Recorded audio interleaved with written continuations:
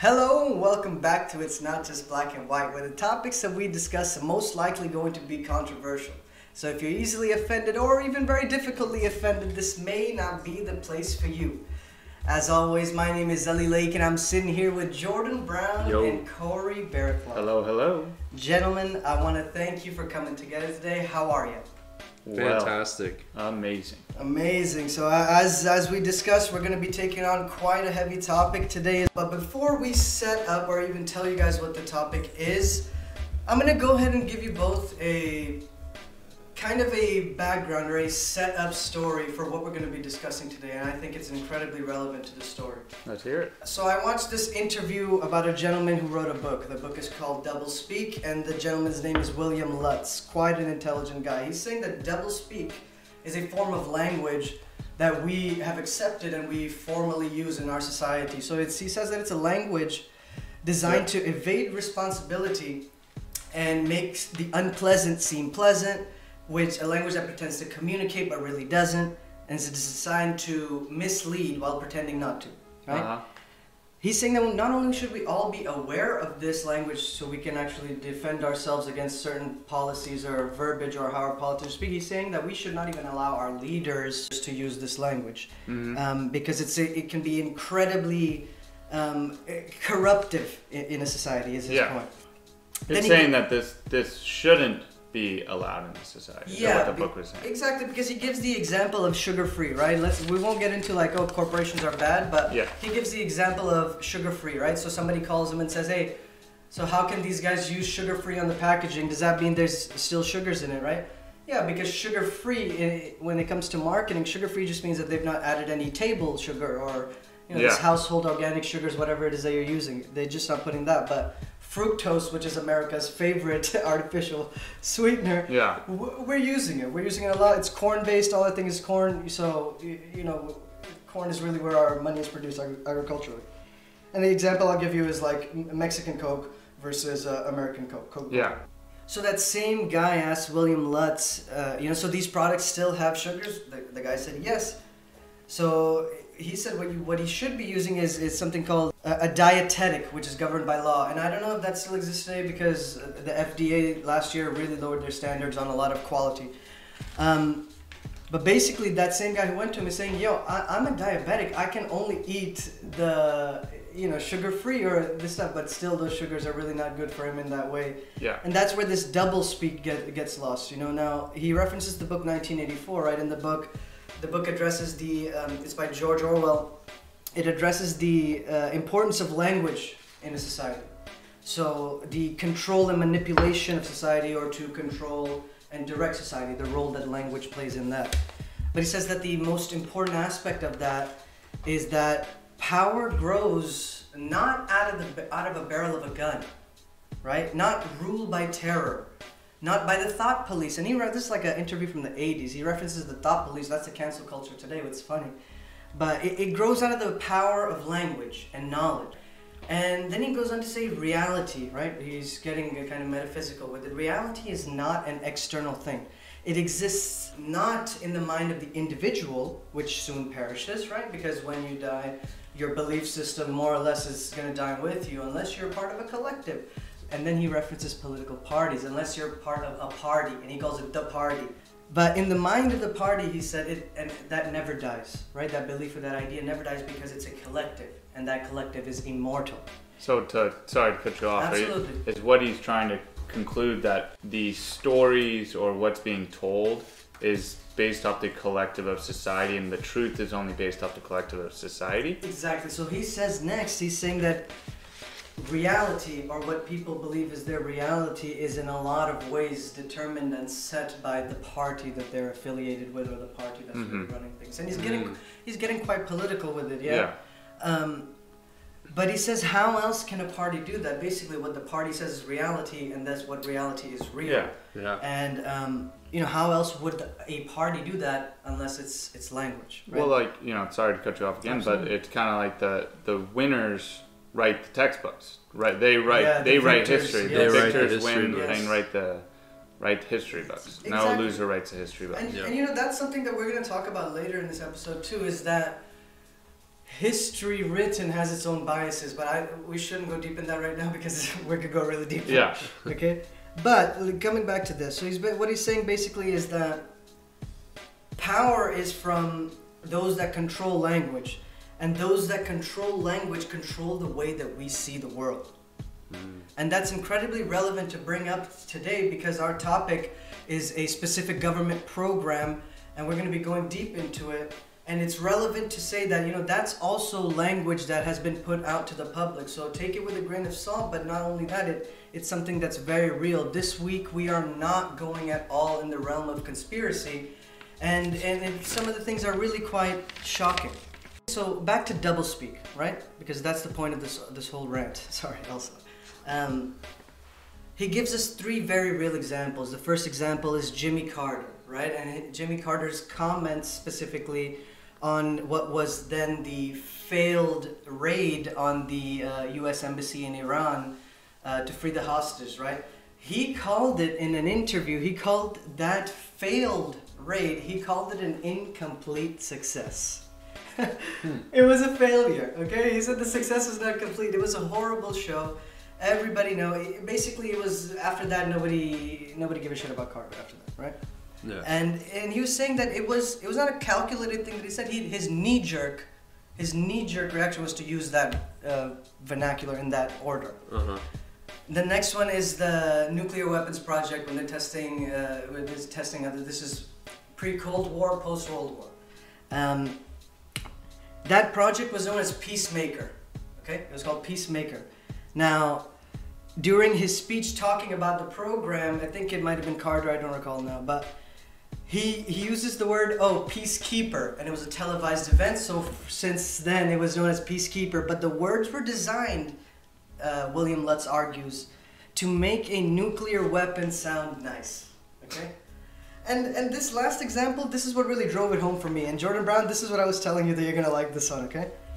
So, in Kansas City, around this same time, they're trying to, or the government, state government, they're trying to build a certain development, you know, in that city. Mm-hmm. Now, when they put on the paperwork for that, they called it a resource development park, okay? Huh. Sounds like a nice enough word. Ask me what a resource development park is. So what is that? It's a garbage dump. And that's what I mean is the power, right? It's a garbage dump. And these guys, these poor people of Kansas City, they wouldn't even have known unless they asked, until they asked. Yeah, what's a resource development park? And that, again, is going to be important later on when we talk about it. That's a great point where we can start talking about one of the first pieces of content that we watched, which is the 2021 release of Judas and the Black Messiah. Yeah, right? Great movie. Yeah, this is a movie that Phenomenal. we watched. It's about a number of things, but let's get into it. So let's talk about what do you guys think about the movie. Judas and the Black Messiah is a dramatic retelling of the events surrounding the assassination of Fred Hampton. He was the charismatic leader of the Chicago chapter of the Black Panthers. And, you know, the various, parties involved with, a lot of events, surrounding it. But, so the movie opens up inside an intelligence-led briefing with the FBI director, J. Edgar Hoover. He's going in, explaining to his men as to how their program is intended to stop the rise of the Black Messiah, who is Fred Hampton.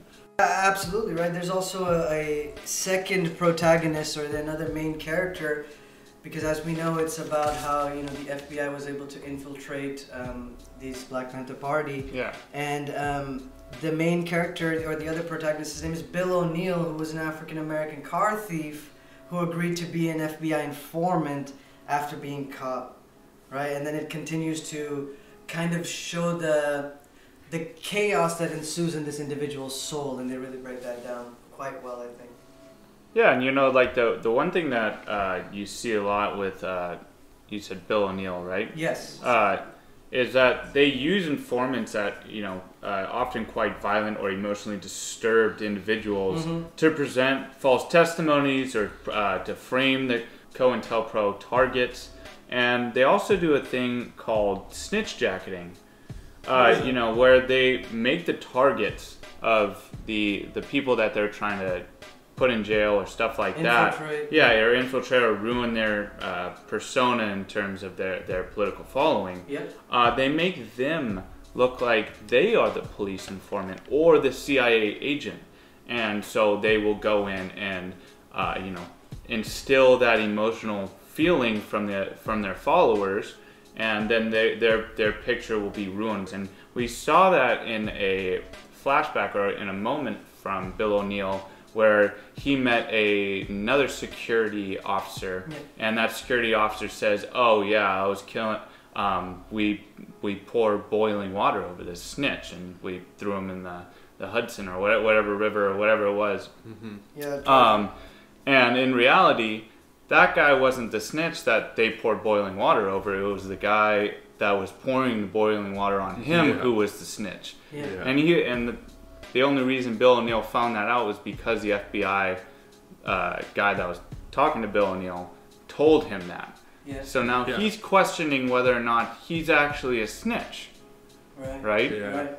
He doesn't know. Yeah, and it's really important, to understand that they're going after like people who they can get leverage on. Yeah. So these FBI and like informants, as we said, this guy, he was a car thief, and it was either you go to jail for like 20 years or you work for us, right? And then in that sense, they're able to get them to work against their own people or their own cause. When you're, we've never been in this situation, thank God, but when you're facing life for whatever reason, that's, it's not an easy thing to go through or even like try to endure. Yeah. The movie does a lot of things. What I found was interesting in the movie was that the role that, federal agents were playing in basically grooming this individual and many more, not only grooming, but also like strategy meetings and guiding, and it was like it's so planned out. Yeah, and they're acting like the FBI, like the people who worked in the FBI, not the informants,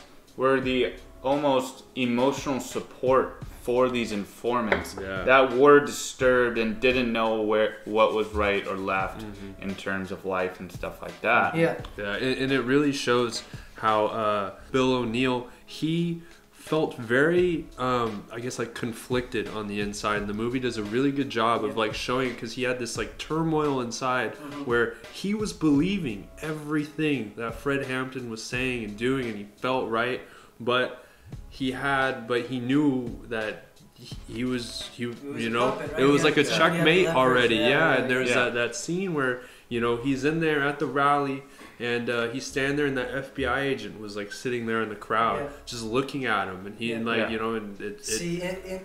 they did a great job also of like portraying Fred Hampton, especially the actor who did as well. Like he was so charismatic, right? That to get that kind of portrayal in a movie can be a little bit difficult, but it's like I highly recommend that. We even would watch it again. Like you watch it again, you learn new things from that movie. I mean, you can watch it. I guess we watch it on HBO Max. Yes. Yeah, so you guys can watch it. It's on HBO Max. So it's on HBO Max. But in the opening scene, he's giving a speech to students, and this is something that he said so long ago, and I think this is just so amazing. But it says he's literally teaching this. These are one of the things that he goes and he speaks to groups of people about it. And he says, "War is politics with bloodshed, and politics is war without bloodshed." I don't know. I'll never forget. Powerful quote. Yeah. And the thing about this whole movie is that they portray Fred Hampton as this great guy who's fighting for his people and a messiah, right? But then at the same time, they're making you question whether or not he is being a messiah, because the FBI agent is trying to convince Bill O'Neill, that that the Black Panthers are actually a violent militia that are trying to revolt against the government and trying to destroy our everyday livelihood. And then you kind of need to question on the FBI side, like their motives, are they in the right place? Because when you look at these Black Panthers and all of the guns that they had portrayed in at least the movie, is how dangerous are they? Are they really a good movement or a bad movement? And I think they did a great portrayal of that, because when you don't know whether or not one character is good or bad, or the other character is good or bad, and you really need to question both sides' motives. It kind of gives you the whole concept of this whole podcast. It's not just black and white. You have two sides to each story. Yes. Both are fighting for the right and like the liberty of their people. Exactly. You know, one of the things that really happened, and you can see right there the power of different groups combining or coming together. They were in the movie, Fred Hampton and his lieutenants, they go and see the head of another, let's say, organization, which was the Crowns. Mm-hmm. And they go and they have this meeting. Those guys were actually, they had a lot more people and they had a lot more guns. Yes. Okay? If you notice in the movie, that's when that's the first gun or a big gun that those guys got, or like a rifle. It was from them. Yeah. And the leader of the Crowns, he pulls out a pamphlet. He said, "This was left in the morning. This was left in the morning in front of my house," and it's a pamphlet and it's words, and it says it's from the Black Panther Party. Yeah. And it's like these pamphlets that were passed out about of Fred Hampton saying the Crowns are bad and whatnot. Yep. And Fred Hampton looked at it, he's like, "I didn't write this." He said, "Who wrote it?" Who wrote it? He said, "The pigs." Meaning it was known then to them that, look at that, that's how you get in between groups. Yeah. They could have come together, had actually a much stronger movement. Yes. And on every level they were trying to be and that's exactly what makes this movie so powerful, is because it really dives in and shows you how the FBI was able to infiltrate these groups and create division and smear campaigns. Because you have to understand what the Black Panther Party originally was about, right? It was about like protecting black people from police violence, like getting them out of the streets, getting them jobs, like educating them, having their own community, right? And the FBI was you have to, so as what like Corey said, they're trying to protect their way of life, right? Yep. This is back in like the 60s. America was a very divided place, right? And that's what made this Fred Hampton, aka the Black Messiah, so much of a threat, such a big threat, and why ultimately he had to be like eliminated, because he was bringing the community together. He also brought in the white community. Everybody was starting to like get behind this kid. So you can't forget, Fred Hampton was only 21 years old when the FBI ordered his assassination. Execution 21 years old. Yeah. Again, it's a great movie. I think, whoever's listening, you guys go and find the movie and really watch through it attentively. It's a really good movie. But the movie, at the end of the day, is still a movie. And the literal depictions of specific events, they have to be taken with a grain of salt, because we can't just trust that this movie is going to tell us all the truth, right? Yes. It's still Hollywood, baby. Yes. However, the program that we wanted to talk about today is COINTELPRO, okay? It is a legitimate program. You can also look it up. It's created by the FBI during J. Edgar Hoover's time. I mean, you guys can go to the FBI website, the U.S. National Archives. It's public. We are not in the realm of conspiracy, again. But I have a couple quotes right here from it, or describing it. It is basically created to infiltrate and discredit anti-war and civil rights organizations, including the stated goal of preventing a Black Messiah from uniting them all. Yep. And this was the verbiage that, political leaders were using at that time. Political leaders at that time were white. Let's just say that. And fun fact, it was just the 50th anniversary of when this whole COINTELPRO was exposed to the public. Yeah. A couple days ago, it was just, the 50th anniversary of it. Yes. Wow. That was March 8th. Of 1971. Yeah. And it's a pretty crazy story, actually. Essentially a group of anti-war activists. I'm sure they were probably white, I believe, but there's no detail as to who they were, or we didn't dive that deep. But they broke into a FBI office in Pennsylvania and stole every document that they could possibly find. Yeah, these are white guys. Come on. and they leaked it to the press, right? And the public found out as to what was going on in their America, and made everybody question everything that they had ever learned, or what they had seen on TV, or what they're being fed. Yeah. And I think it shaped how how our country is, today. Yeah, so the program was actually formulated or finalized, let's say, around 1956, right? Mm-hmm. Yeah. So I wanted to give a little bit of the background, kind of what's going on during that time. I chose the years 1945 to 1955, 1956.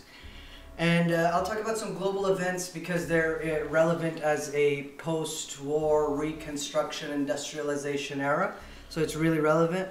But let's talk about it a little bit, right? So post-war, World War II, there's a boom in industrialization.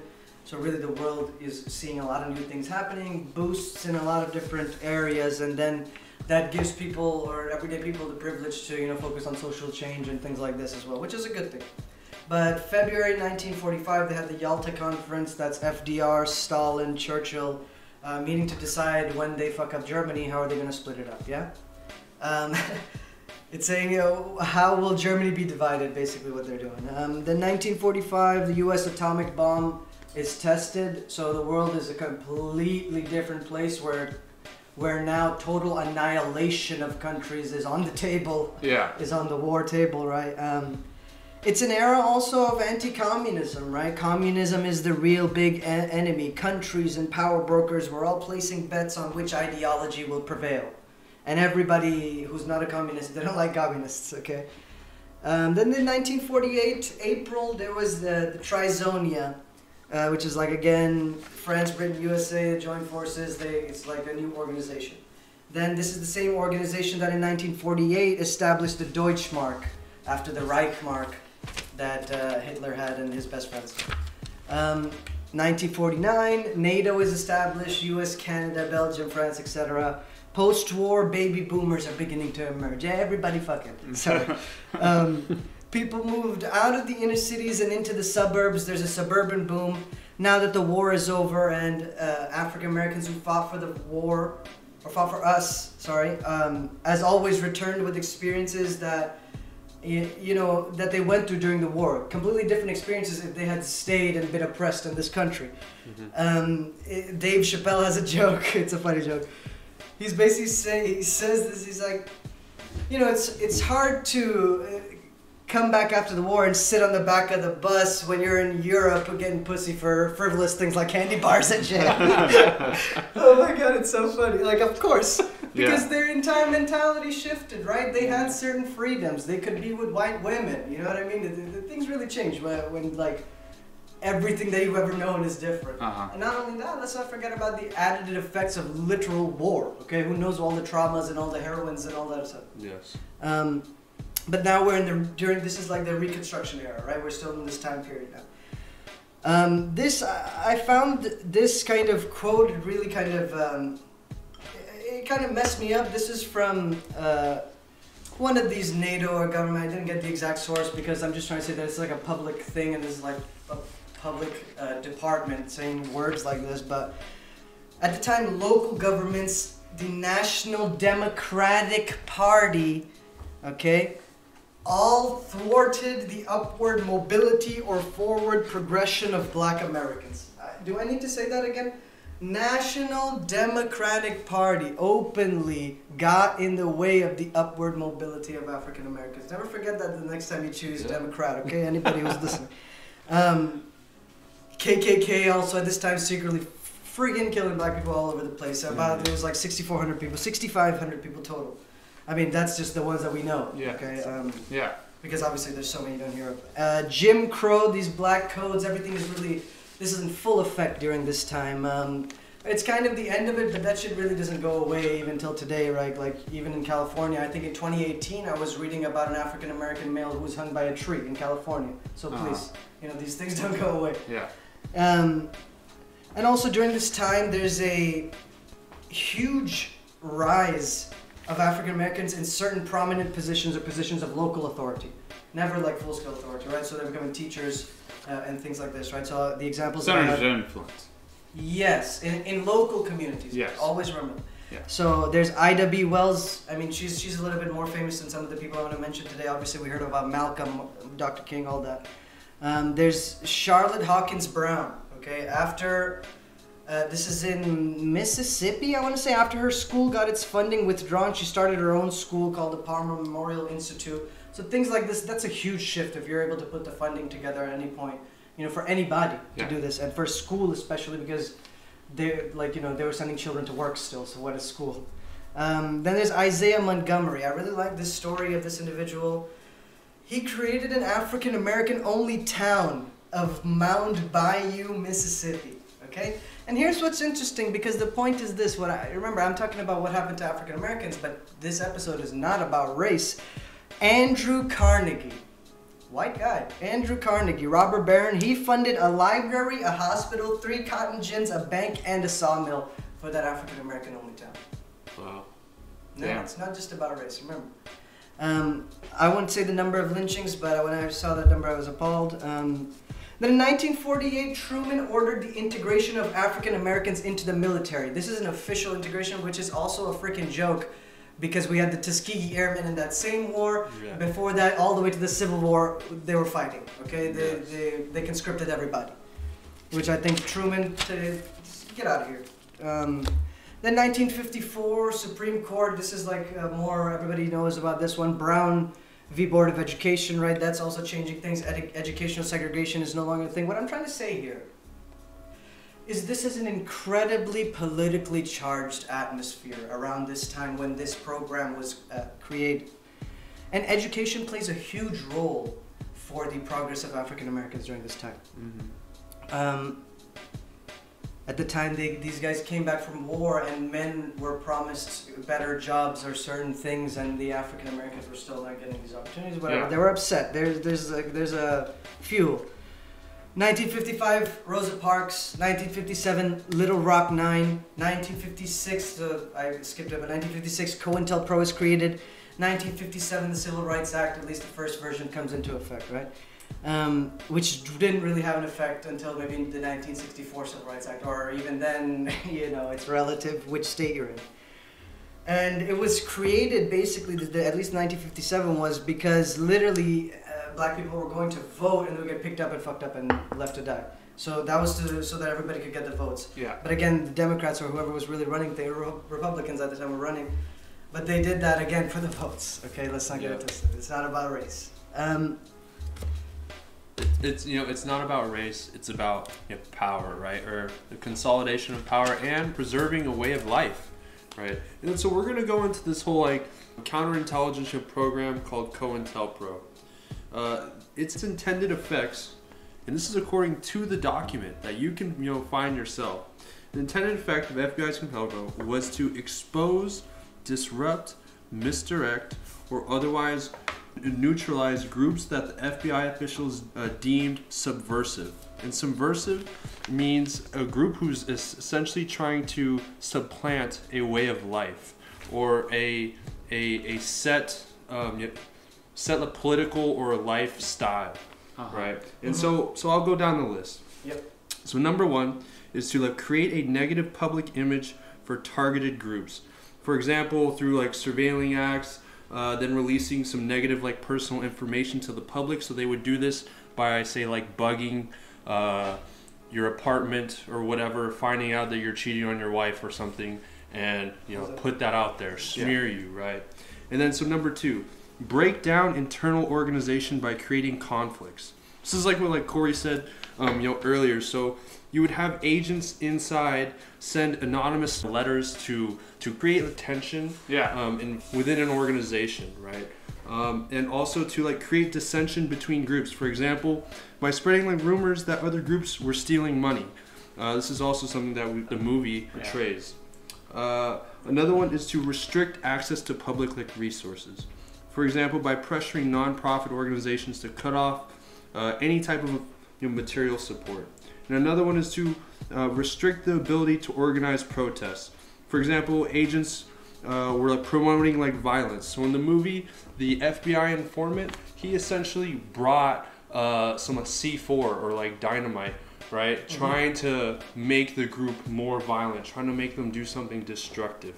Yeah. In the public's eye. Yes, in the public's eye, right? Yeah. Oh, so now these guys are terrorists, right? Yeah. If they were to go through that. Once you're, as we know with America, once you're either labeled a terrorist or you're a potential terrorist, you might as well be a terrorist. Yes. They're going to shut it down. Yes. That's why we have the Patriot Act. Yes, and then the last one was to restrict the ability of individuals to participate in group activities. For example, by character assassinations, false arrests, and surveillance. Heavy.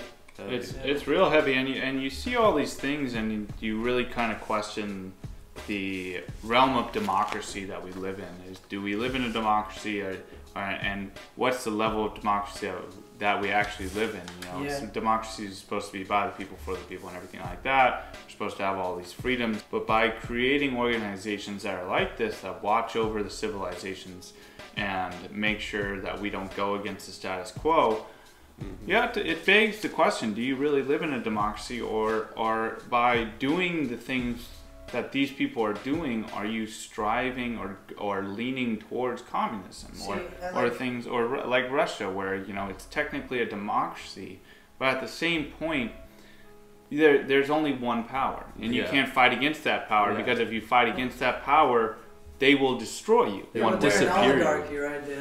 They have like these people, 16 people at the top, who like live like the Romanovs. Yeah. And I don't want to. I love Putin. I don't want to talk bad about Putin. Okay, You love him, huh? I don't love him. I'm just saying I love him. Okay, I love him. Okay. That's dangerous to say in America. Dude, I don't love him. I just don't want to say anything bad about him. All right, because I'm more afraid of Putin than I am of Americans. All right, let me just say that. But you bring up a good point, because what does democracy imply? Democracy implies a centralized focus on what the people want, right? I have a book here, again, it's Noam Chomsky, it's one of the books that he wrote, it's called Media Control, The Spectacular Achievements of Propaganda. Funny title, but in here it's back to that perception, back to that reality, back to what is perception, back to what is reality, and what is that defined by, if not by the party. There's just a small sentence here, right? So, he says, pick the topic you like. The Middle East, international terrorism, Central America, whatever it is, the picture of the world that's presented to the public has only the remotest relation to reality. I mean, that's a heavy one. That's a real heavy one, and I mean that ties back to what we've said before, that only the winners write the history books, and only the winners can tell you what reality is. And it even ties back in today's realm of, the last administration, not to get too political, at least in this sphere, but if you tie last administrations in and you see the news media, they didn't want him to win, but he did end up winning. And then the next administration comes in and they paint a terrible picture of him, like they're painting the entire last 4 years, and that's because he won. And now they're going to try and erase him from the history books, or just talk about how good they are compared to the administration before. And I just think that ties so much into today, as it's tied back into the 1950s. Yeah. So this leads me actually to this little less segment. So I kind of wanted to go over some of the groups that were known targets of this FBI operation. Obviously at the time it was the communist and socialist organizations, and obviously all the black nationalist groups, whether that be Dr. Martin Luther King, Malcolm X, Black Panthers, all that. Farrakhan. Also, the white supremacist groups, including the Ku Klux Klan, and a broad range of organizations that were labeled called the New Left. And these were students for a democratic society. Also, any groups that were protesting the Vietnam War at the time, and most importantly, organizations and individuals associated with the women's rights movement. And I kind of wanted to, let's speculate on this, because so last week the current FBI director had testified before the Senate Judiciary Committee, involving all the security failures of the January 6th insurrection.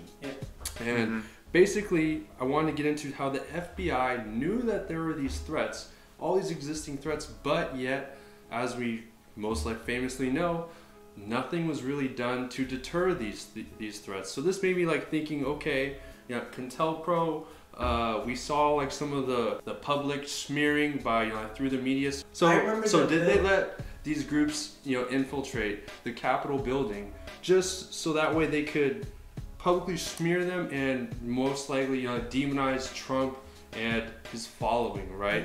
And as we know, after this, there was mass arrests. There was a lot of political will to allow this to happen. And, of course, all the bad press involved. See, you know, what you've brought up right here is a very good point, because this is something straight out of Sun Tzu and the Art of War, which is, if you have two factions that are against you, if you have two enemies, okay, what you need to do is, one way or another, get those enemies to fight amongst each other. Okay, if you're a good tactician or a good general. And once there emerges a victor between those two enemies, then you come in after that enemy has depleted themselves from war, and you take them both out like that. That's when you have, and even this is that's the whole like divide and conquer. That's exactly what Sun Tzu. That's where it's from. Divide and conquer. When you keep people warring beneath amongst themselves. You know, the Senate can. And I actually still have your book. You know, by the way, Corey, The Art of War. I still have it. It's a powerful book. I need to return that to you. I've had it in my possession for like 3 years now. Yeah, I'm telling you, it's one of the most powerful books I've ever read in my entire life. It's made me realize the power that is behind strategy, and especially political influence, and how in depth people can go with political power, and the ability to play life like it is a game of chess. Yeah, and how relatable those same moves are in every aspect of existence. Exactly. And, you know, kind of tying back to what you're talking about, Jordan, is the concept that COINTELPRO used, or the strategy that they used of neutralization. And in a book, you know, work with me here, by this book called COINTELPRO, The Untold American Story by Paul Wolfe. He uses this great phrase about neutralization, and I'm going to read it right here. As explained on record by the FBI, it doesn't necessarily pertain to the apprehension of parties in the commission of crime, or the preparation of evidence against them, or securing of the judicial conviction, but rather to simply make them incapable of engaging in political activity by whatever means. Just like the insurrection, you know, in pure speculation, maybe they did just let them storm the Capitol, knowing that it was going to happen, so that they could use that whole scenario against the last administration. Like, oh, if you let this continue, this administration is going to cause more. There's going to be more of this, and so that they use this to cancel, like, essentially Trump or the last administration. Exactly. To give once more power. You label that group as fanatics, everyday people or voting people are going to be like, yep, they're fanatics. Yeah. Well, where I was like thinking is, did they label them subversive, right? Because those were the groups, because they're essentially trying to change the status quo. So right? in a very technical definition, they are subversive, because they're against the status quo or against the norm that we what we have accepted. Exactly, and you know, in the previous time when COINTELPRO is supposedly organized and was around, you know, we don't know if it's still around now, but while it was around, they actually used neutralization against King, or I should say that they tried to use it against King, but they tried to do... You're talking about Dr. King? Yes, Dr. Martin Luther King and everything like that. They tried to use a strategy against him, but they personally attacked him. They didn't go to the people, they went to him in a personal sense. And well, I mean, an attack on him is an attack on all those people, because he's the chosen he is them. He's the face. He wasn't an elected official, but he was their chosen person. But what I meant was that they actually went to him in person. They tried to use his sexuality and his love to, you know, be sexual with women and stuff like that against him. And supposedly they had these tapes where he was with women, and they wired like back to the wiretap. You know, back to when, you know, we were talking about the wiretaps. They supposedly wiretapped his hotel room or his apartment or whatever, and he supposedly had these women over and had sex with them, and they had these tapes upon him. And they went to King himself and said, hey, we will release these tapes to the public and say how much of a womanizer you are, how much you sexualize and use prostitutes and stuff like that. That happened. That was a smear campaign. And, you know, they said in this book, like I said, by Paul Wolfe, they said this to King. They said, King, there's only one thing left for you to do. You know what it is. You have just 34 days in which you can do this. and this number has been selected for a specific reason. It has a definitive practical significance. You are done. There is but one way out for you. You better take it before your filthy, abnormal, fraudulent self is barred to the nation. And so they're essentially threatening him. And what happened was, King didn't back down. Said, hey, like, I'm going to continue doing what I'm doing. Yeah. And these FBI agents, they went to the press. They were like, hey, release this. Yeah. Release this information. But the caveat was, the press was like, no, we don't want to do this. We don't want to take... The journalists that they were going to were like, I don't want to take on this story. They become subversive. Yeah, but it kind of like what happened was that the FBI didn't realize how much power kind of King had over people in general, and how emotionally respect that they had for them. See, like, I think what's a dead sentiment in our time is like, when somebody was standing up, you know, and speaking for the people, all people, equality. Let's say going back to Jesus, Muhammad, those were characters that did this, right? Peace. People were drawn to them. We don't have this thing today. If somebody stands on the corner and starts speaking like this or speaking about revolution, we're going to call him a nut. Yeah. We're going to say, hospitalize this guy. Exactly, yeah. Same thing in that song I was telling you guys last week. He said, the earth was flat. If we went too far, you would fall off. Now the earth is round. If the shape changes again, everybody would start to laugh. Yeah. You know, you're kind of stuck in these ways. Yeah. And those ways create that cycle of the same shit. Yeah. Again, what a heavy topic. What a heavy program. I think we brought up a lot of good points. But to transition and to continue a little bit, I want to double back on the notion, because we talked a lot about, you know, African American oppression, so on and so forth, and American oppression. But I think what's relevant and what we need to say is that it's not necessarily about race, and it's not necessarily about control. It's about authoritative governments and the procedures that roll out from underneath them. So I wanted to, you know, bring up a story that I didn't create this story fully, but I watched it in a show. It's called Power, and I made my own things with it, but I'm gonna give you like what they said and do my own dramatic effects. But I'm gonna say all these things to show you that it's not about race, and then we'll talk about what this program that we just spoke about looks like in other countries and across on the global scale. Yes. Yeah. So I call this story the Councilman story. Okay. So I'll tell you guys about a city councilman, okay? Let's say he represents a lower income community. For example, let's say it's Queens, New York, all right? Let's also say that this councilman is black, which right now is irrelevant and only comes into play later, but even then will not matter.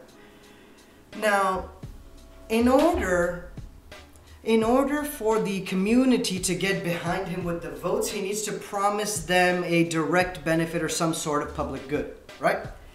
Which he'll make that promise to them. Easy money, you know, he's going to make a lot of promises in his political career.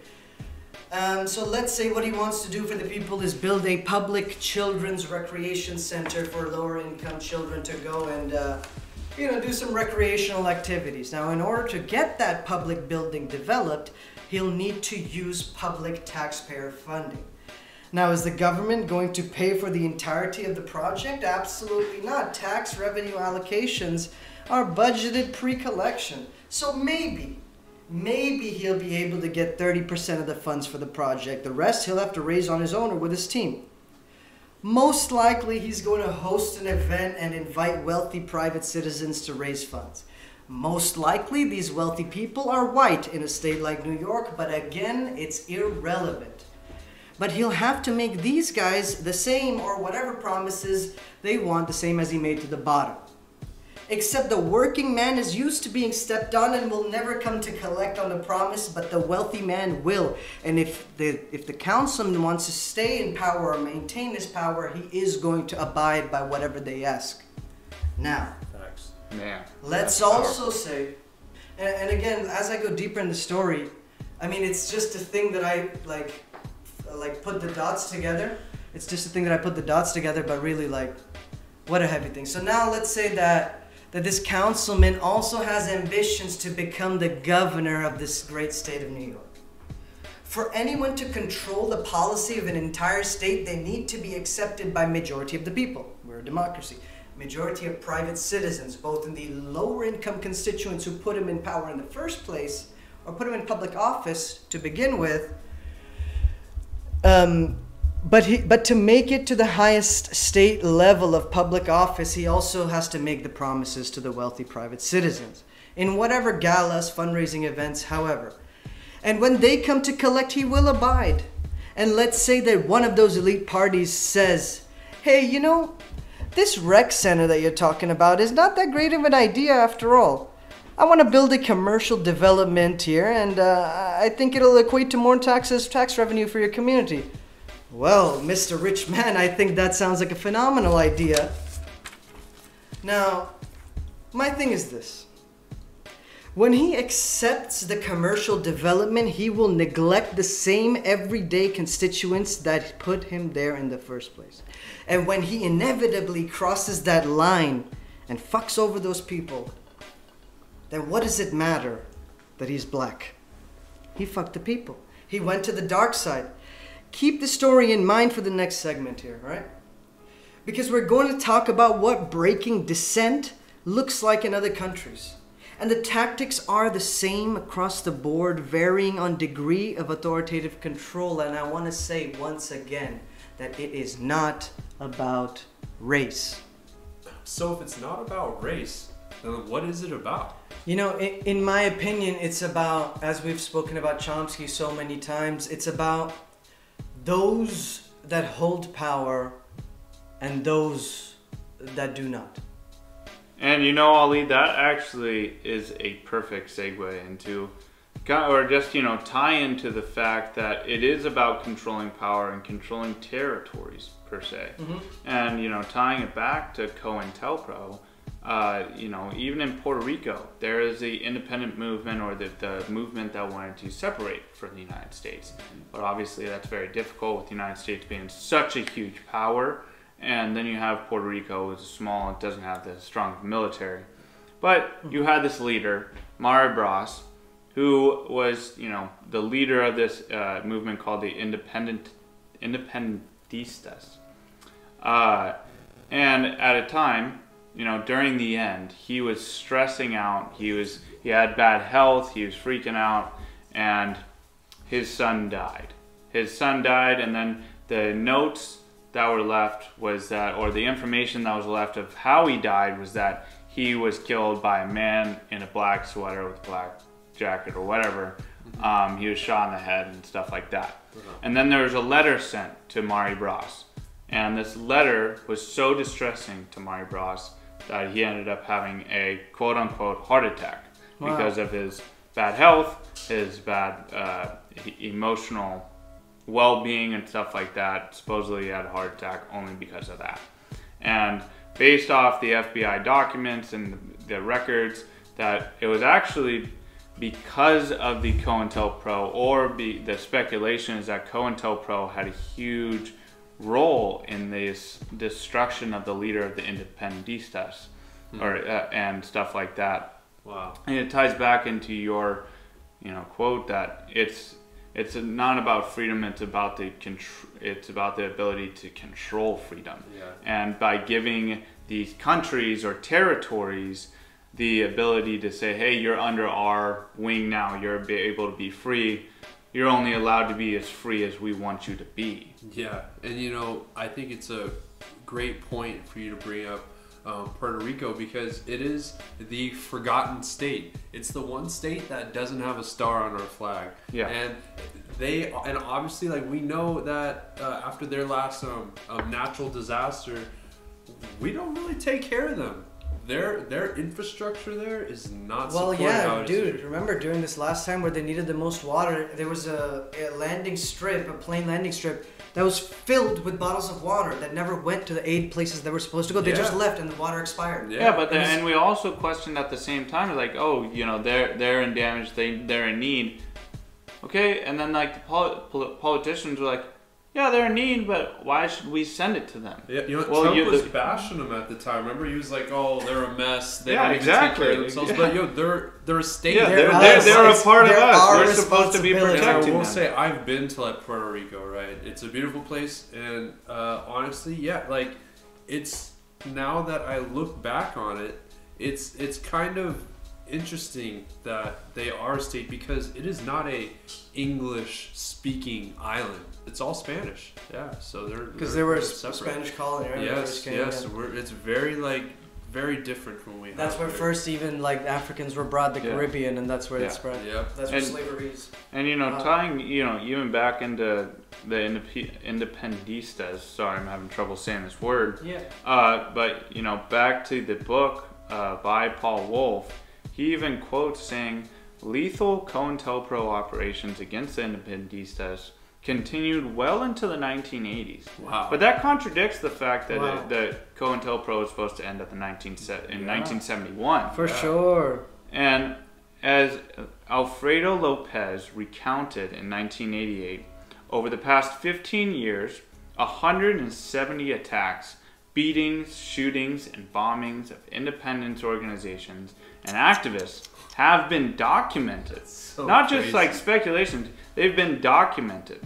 There have been countless attacks and beatings of people at rallies and pickets, to say nothing of the independistas walking the streets. The 1975 bombings of a rally at, I'm going to butcher this, but Meaguas, that killed 2 restaurant workers, was more dramatic, but like the other 170 attacks, remained unsolved. Although many right-wing organizations claim credit to these attacks, not one person has been arrested or put on trial. And, like I said, this is all quoting Paul Wolf in his book, a clear instance of direct FBI involvement in anti-independistas violence is the Cerro Maravilla episode of July 25th, 1978. And we don't need to dive into that, but... what you're reminding me of right here, it's funny, it's even the same word. When I was living abroad and I went to Spain, I went to Barcelona, I went during the middle of their riots. They were independentista. I don't know, I'm sorry, I messed that up. Yeah. They were like people who wanted the independence. So Catalonia is that state there, right? Catalonia, it used to be the Catalonian Empire. Mm-hmm. It's not that same power anymore, okay? But I think that's important. Because you're trying to be an independent state when you're surrounded by Europe, okay? Like you're like a city that's trying to be an independent country in the middle of a European Union region. That's like California. They're gonna try to stop. They're gonna wreck you. The European Union, they'll just cut off trade. You won't make it. Bro, they're gonna roll in the tanks. That's what's gonna happen. Dude, what's funny you say roll. That's what would happen to California if we try to break up. It's funny you say roll in the tanks. People told us not to go. We were like, let's go. So we went. It was basically a revolution happening. We couldn't use some streets because they were locked down. I literally saw riot police, and I saw from afar people getting hosed. Yeah. Oh yeah. Wow, that's crazy. Yeah, it's very. Bro, you never told me that story. Yeah, I mean, there's a you bunch. Left that out. There's you a bunch of stories. There's a bunch of stories I left out too. No, just kidding. But yeah, it was quite an intense time. What's funny is like we were going from a taxi from one place to another. And the guy was like, "Oh, I should be protesting now." He was independentista. But he's trying to make that money. Yeah, of course. Yeah. And it all comes down to that mighty dollar. And I think this is a good point to kind of like transition to other places that we see happening all across the world. The squashing of dissent, right? Yeah. We see in this little country. I brought it up in one of our past episodes. Is Myanmar. This is one of the biggest things that's happening in the world right now that's being ignored almost. It gets a little bit of press coverage, but not nearly as much as it should. And it begs the question, sorry to cut you off, but it begs the question of why is it being cut off? Why isn't every single news article talking about this? I'm so glad. And why are the liberals not up in arms about it? I'm so glad you guys brought this up. So check this out. So Myanmar, they're the coup leader or whatever, the head of the military, they just hired a press agency? A press agency or whatever. Yeah. And they're out saying now that the Democratic Party leaders they were trying to bring that country closer to China, right? And you know, as you know, like we're against China, we're in Cold War, right? And he says that it's his intention to bring the country closer to the United States. Yeah. So what is this? So are they? Is this quiet because they want this military coup to like take place and for these guys to stay so that way they can eventually come under more U.S. control, or is this just a like political like tactic? Again, because we know the more military places, it seems like kind of a China route, right? Again, this is how the U.S. interacts with the global community. What you just described is in our MO, in our modus operandi, is what we do, right? We, for instance, there's a country where we want relations. We try to do trade negotiations with them. They don't want to do that because they don't like the U.S. for whatever reason. So you instill a coup, and I'll tell you the country that I'm talking about when I tell you. You instill a coup. You put a leader in place who has sympathies towards our cause, okay, which just means they're going to give us oil or whatever it may be, whatever resource. We'll put that guy in place. We'll support him. We'll even arm him, and we'll even train him, okay? And after that guy inevitably goes nuts because he got all this power, starts killing his own people. We're like, oh, who saw this coming? At that point, you cut your losses. At that point, you cut your losses. You walk away. And the example, the country that I'm talking about right here is Iraq. Okay, Iraq. Sorry, I'm supposed to say it Iraq, right? Because I almost said. But this is something that you see over and over. Yeah, and I mean it makes sense because this is the military who's assumed all the control here. Right, and maybe they are in the interest of the U.S. Yeah, I mean, this is pure speculation also. Yeah, all speculation, pure. So now we are in the realm of conspiracy, if you will, right? But you also have to, it kind of ties back into what Ali was saying before of how you have to create instability in these countries of interest to come in and say, hey, I'm the savior of this instability. I'm gonna create stability and make everything calm again. I'll provide you with resources or finances or whatever it is, and then we will be the saviors of everything like that. And that obviously speculation again. It begs the question of who's creating this instability, or is there instability? Was it self instability, or was it created by a third party? Or even deeper, is it still like somebody is creating this instability, or now our global systems are set up that it only creates instability? This could be true. It's deep as hell. Yeah, and that's because, and kind of feeding off that point of just the person, like a person by themselves, they question everything. Everybody questions everything they hear. Oh, is it a conspiracy theory? Oh, is this actually real information? Or am I just being fed this? So now nobody knows what's true anymore because nothing is really true. And even when facts are actually presented to you, people, like, there's always going to be that party that's like, I don't believe those facts because they were given by A, B, and C. If the shape of the earth changes again, we're going to laugh. Yes, there you go. Even if it was the truth. And what's really like shocking is because in like Myanmar, so the group that got arrested and like eradicated, this was a democratically elected president or whatever, and whole like party, right? And the U.S. has largely remained like silent, but this is a strategic place because we know that Myanmar is a like Asian country. And what do you mean by that? So it is in that. No, I know what you mean by Asian, but what's the relevance of it being an Asian country? Because so the U.S. could ultimately use this as a like military installation, right? Or for to get closer to China. To get closer to China, to put more pressure on China. We see this happening all over. Yeah, I didn't make the link, but that's a great point. Yeah. So it could be a big grand scheme of things. Yeah, because even we were fighting over the Pacific Islands back in World War II of who's going to have that territory, and if Japan were to have that territory, that would give them a huge power over the United States because then they could build military bases. And check this out, now in Japan we got like 3 bases in Japan. Our whole Pacific fleet is in Japan because it's close to. But dude, if anybody in the world has ever been checked, it's Japan. Okay. Because they have their own. Not to laugh, but man, they have their own massacres. They went into mainland China and ruined those people. Okay, they could have eradicated China if we didn't stop them. They were just as barbaric as the French before them and the Romans before them. Yeah. They literally were gonna eliminate all of China. It was gonna be Japan. Not to laugh at people's deaths. There's this show, Curb Your Enthusiasm, Larry David, right? So there's this episode. There's this guy, there's Yoshi or something, and he said, "Oh, so how'd you come to this country?" "Oh yeah, my grandfather was a kamikaze pilot." He said, "Okay, if he was a kamikaze pilot, how are you alive here? What's going on?" He said, "No, he didn't crash into the plane. He grazed the plane."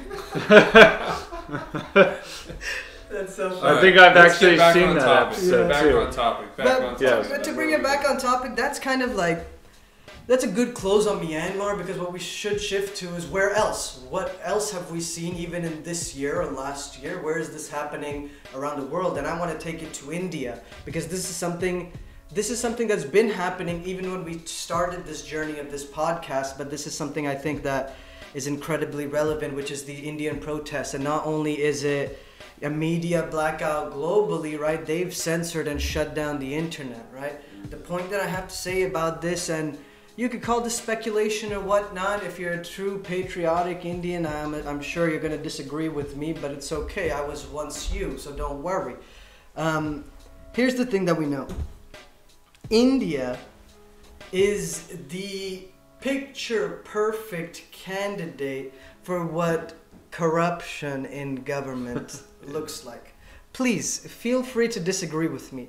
But if you actually know how these guys function, I'm not discounting Pakistan either. I'm not discounting China either. I feel like a lot of people don't even really know what happens in India. It's so quiet as to their like political structure and what happens there. Unless you really dive into it, you don't know. So they're a parliamentary democratic republic, okay? Wow, that's a mouthful. Whatever that means. Yeah, whatever that means. But they have a parliament, they have these decisions, but again, remember that parliaments are made of people who are flawed, people who have insecurities, and when insecurity mixes with power, it's troubling for people who they oppose. India functions like this, right? India will...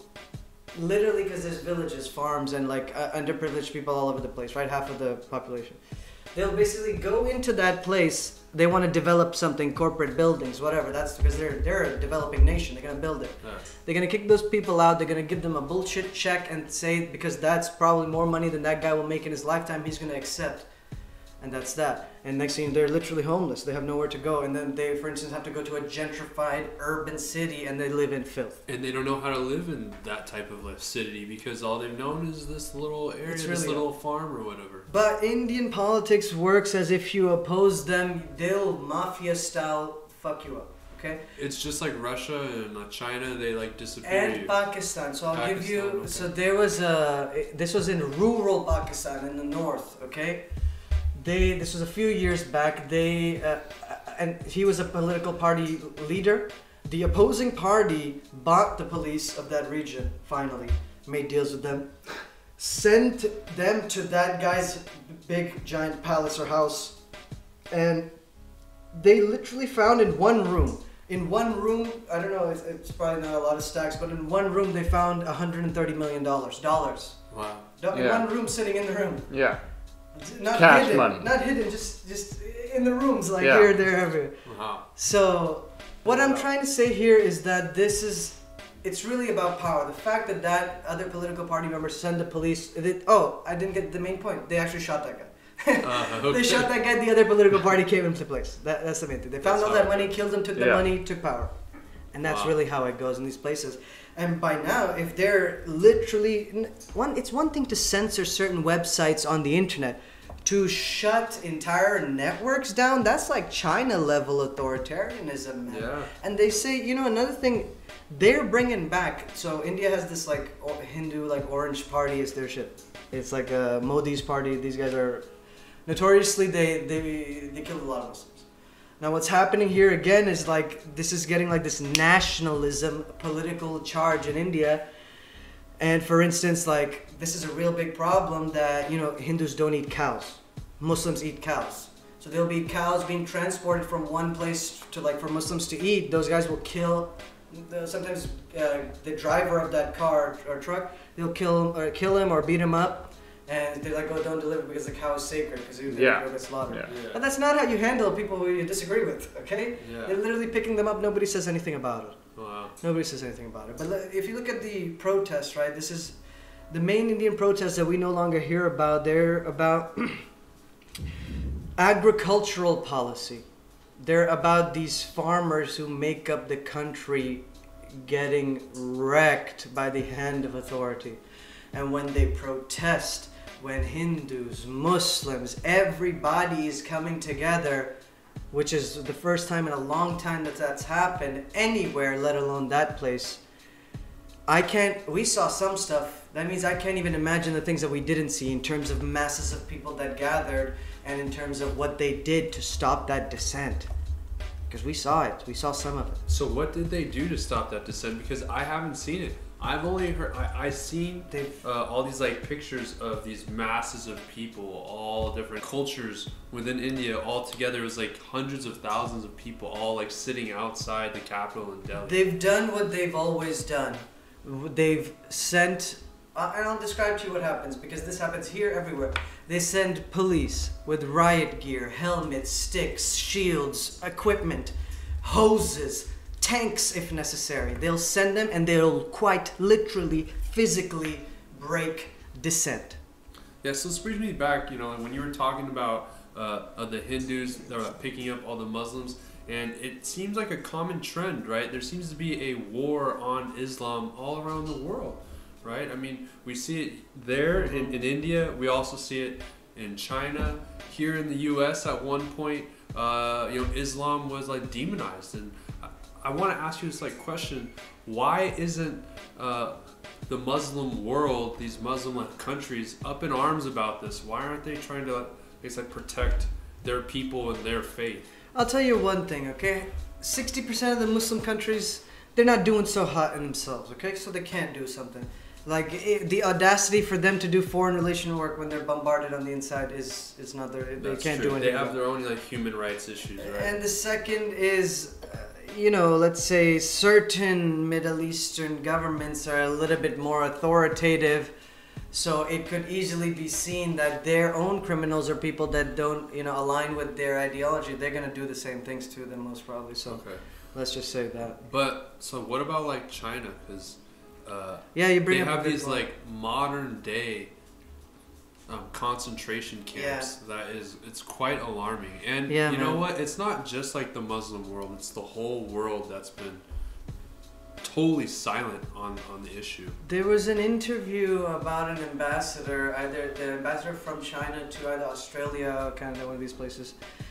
And this was when the video first surfaced of the Uyghurs in lines outside the train being put onto the train. It's just like World War II. So the guy, back in 1942 or something. The interviewer asked the ambassador, "Here, look, you're doing this to these people. We're seeing them right here." The guy sees it. We're literally watching you. The ambassador sees it.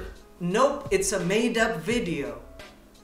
He's a goddamn representative, okay? He's a freaking ambassador. He's denying what I myself can see right there. I'm looking at it. Yeah. And I think it's absolutely fucking absurd.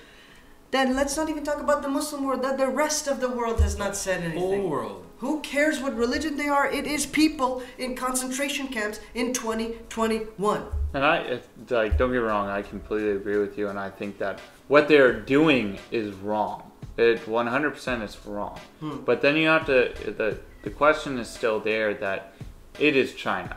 That's like saying if Russia was killing or committing genocide against another race or ethnicity or religion or whatever, that America can't just go after them. Then you'll have another Cold War or you'll have a nuclear war. We can't just go after China and be hey, you're killing all these Muslims and we don't agree with it. They'll be like, okay, well, what are you going to do about it? But that's the whole point. We have NATO and the UN to regulate such I completely agree. And that, yes, we have all those organizations, and I think that those organizations should definitely take care of it.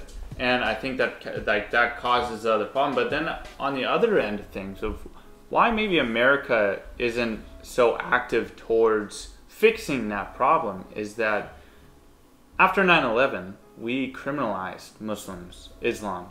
Anyway, any person who came from that is that if we criticize them and criminalize them in a way, cut them out from society, and even a couple years ago, we said, no, you can't even come to our country anymore. If you fly from this country, you can't come. No, like you're out. Yeah, but that was a joke because none of the bombings. Yes, but were from the Muslim countries. Yeah, yes, but the point that I'm trying to make is that now if we, flip the coin and say, oh no, we actually support the Muslims and Islam and stuff like that. Yeah, it's almost like we're supporting everything that we criminalized for the past 10 years or since 9/11.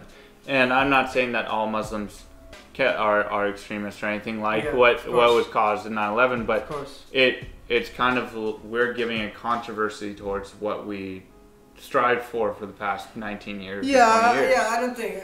Come on, the United States is not going to say anything. Obviously, they love it. I mean, this is, at least in North America, it's kind of like a weird thing, right? When I was studying abroad, I knew this guy who was from Canada. And he was telling me, blah, blah, blah, that he likes Trump, okay? The guy has no reason to like Trump, okay? Our policy at that time, we didn't even have USMCA, did not affect him, okay? In fact, we wanted to get into their markets and ruin their milk, you know what I mean?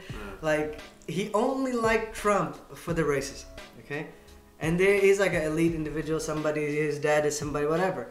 The fact is that there exists, white guy, but regardless, that exists. And in a place like Canada where Muslims are accepted more or less. I think America will intervene when it is in their interest to, or when they have an excuse to. So we look back to like Nazi Germany, right? Nobody stopped them from harming the Jews up until like it was wartime and we were there and the Depression happened and we needed money. Yeah. No, but we were like, quote unquote, publicly, we were coerced or like provoked into entering after he invaded Poland. Exactly. Yeah. And that's what I'm saying. It's like kind of like an appeasement. But this is getting totally off track. Yeah. Because this segment isn't on like foreign policy, right? Yeah. This or speculation is on COINTELPRO and what's happening here in America and all around the world in terms of squashing dissent, right? Yeah. And I think America, there still is like this beautiful light at the end of the tunnel, because at the end of the day, we can come on here, do this podcast, and bring up these old like programs which might have shaped America, right? And they're also, we have like the liberty to know about it, talk about it, express it, and improve on it, right? Yeah. Yeah, but improve on it is relative. What the fuck are we gonna do about it? I mean, we're just here having this like conversation, and all we can do is let's share our opinions. And I agree with you. And when we're tying it back to COINTELPRO, whether it be one person or 100 people, I think one of the greatest phrases of the past two decades comes from a kids movie, A Bug's Life. I don't know if you guys remember watching Bug's Life. I totally remember. Yeah. But there's a time when the whole movie's based off, the grasshoppers control the ants. The ants take all the food and give the food to the grasshoppers and stuff like that. Yeah. But how I kind of correlate COINTELPRO to forced labor. How I correlate COINTELPRO to like reality is that you have Hopper, who says this famous quote, "You let one ant stand up to us, then they all might stand up. Wow. Those puny little ants outnumber us 100 to 1. Wow. And if they ever figure out that, then there goes our way of life. It's not about food. It's about keeping those ants in line. That's why we're going back. Does anybody else want to stay?" That is the heaviest thing, and look at the implications. Dude, we should just end on that right there. I mean, because that sums up the whole... Yeah, because I'll say one thing about that, and we should close, you're right. It's what he just described is one of the things that we want to talk about, which is who are the players who benefit from tyranny, right? And in this example, it's one group, and it even says a small percentage group. Yeah. That when you are having these systems and processes and procedures to keep these ants busy, they're gonna go about doing that, and then that leaves us to do whatever it is that we want. Exactly. Crazy. Amazing.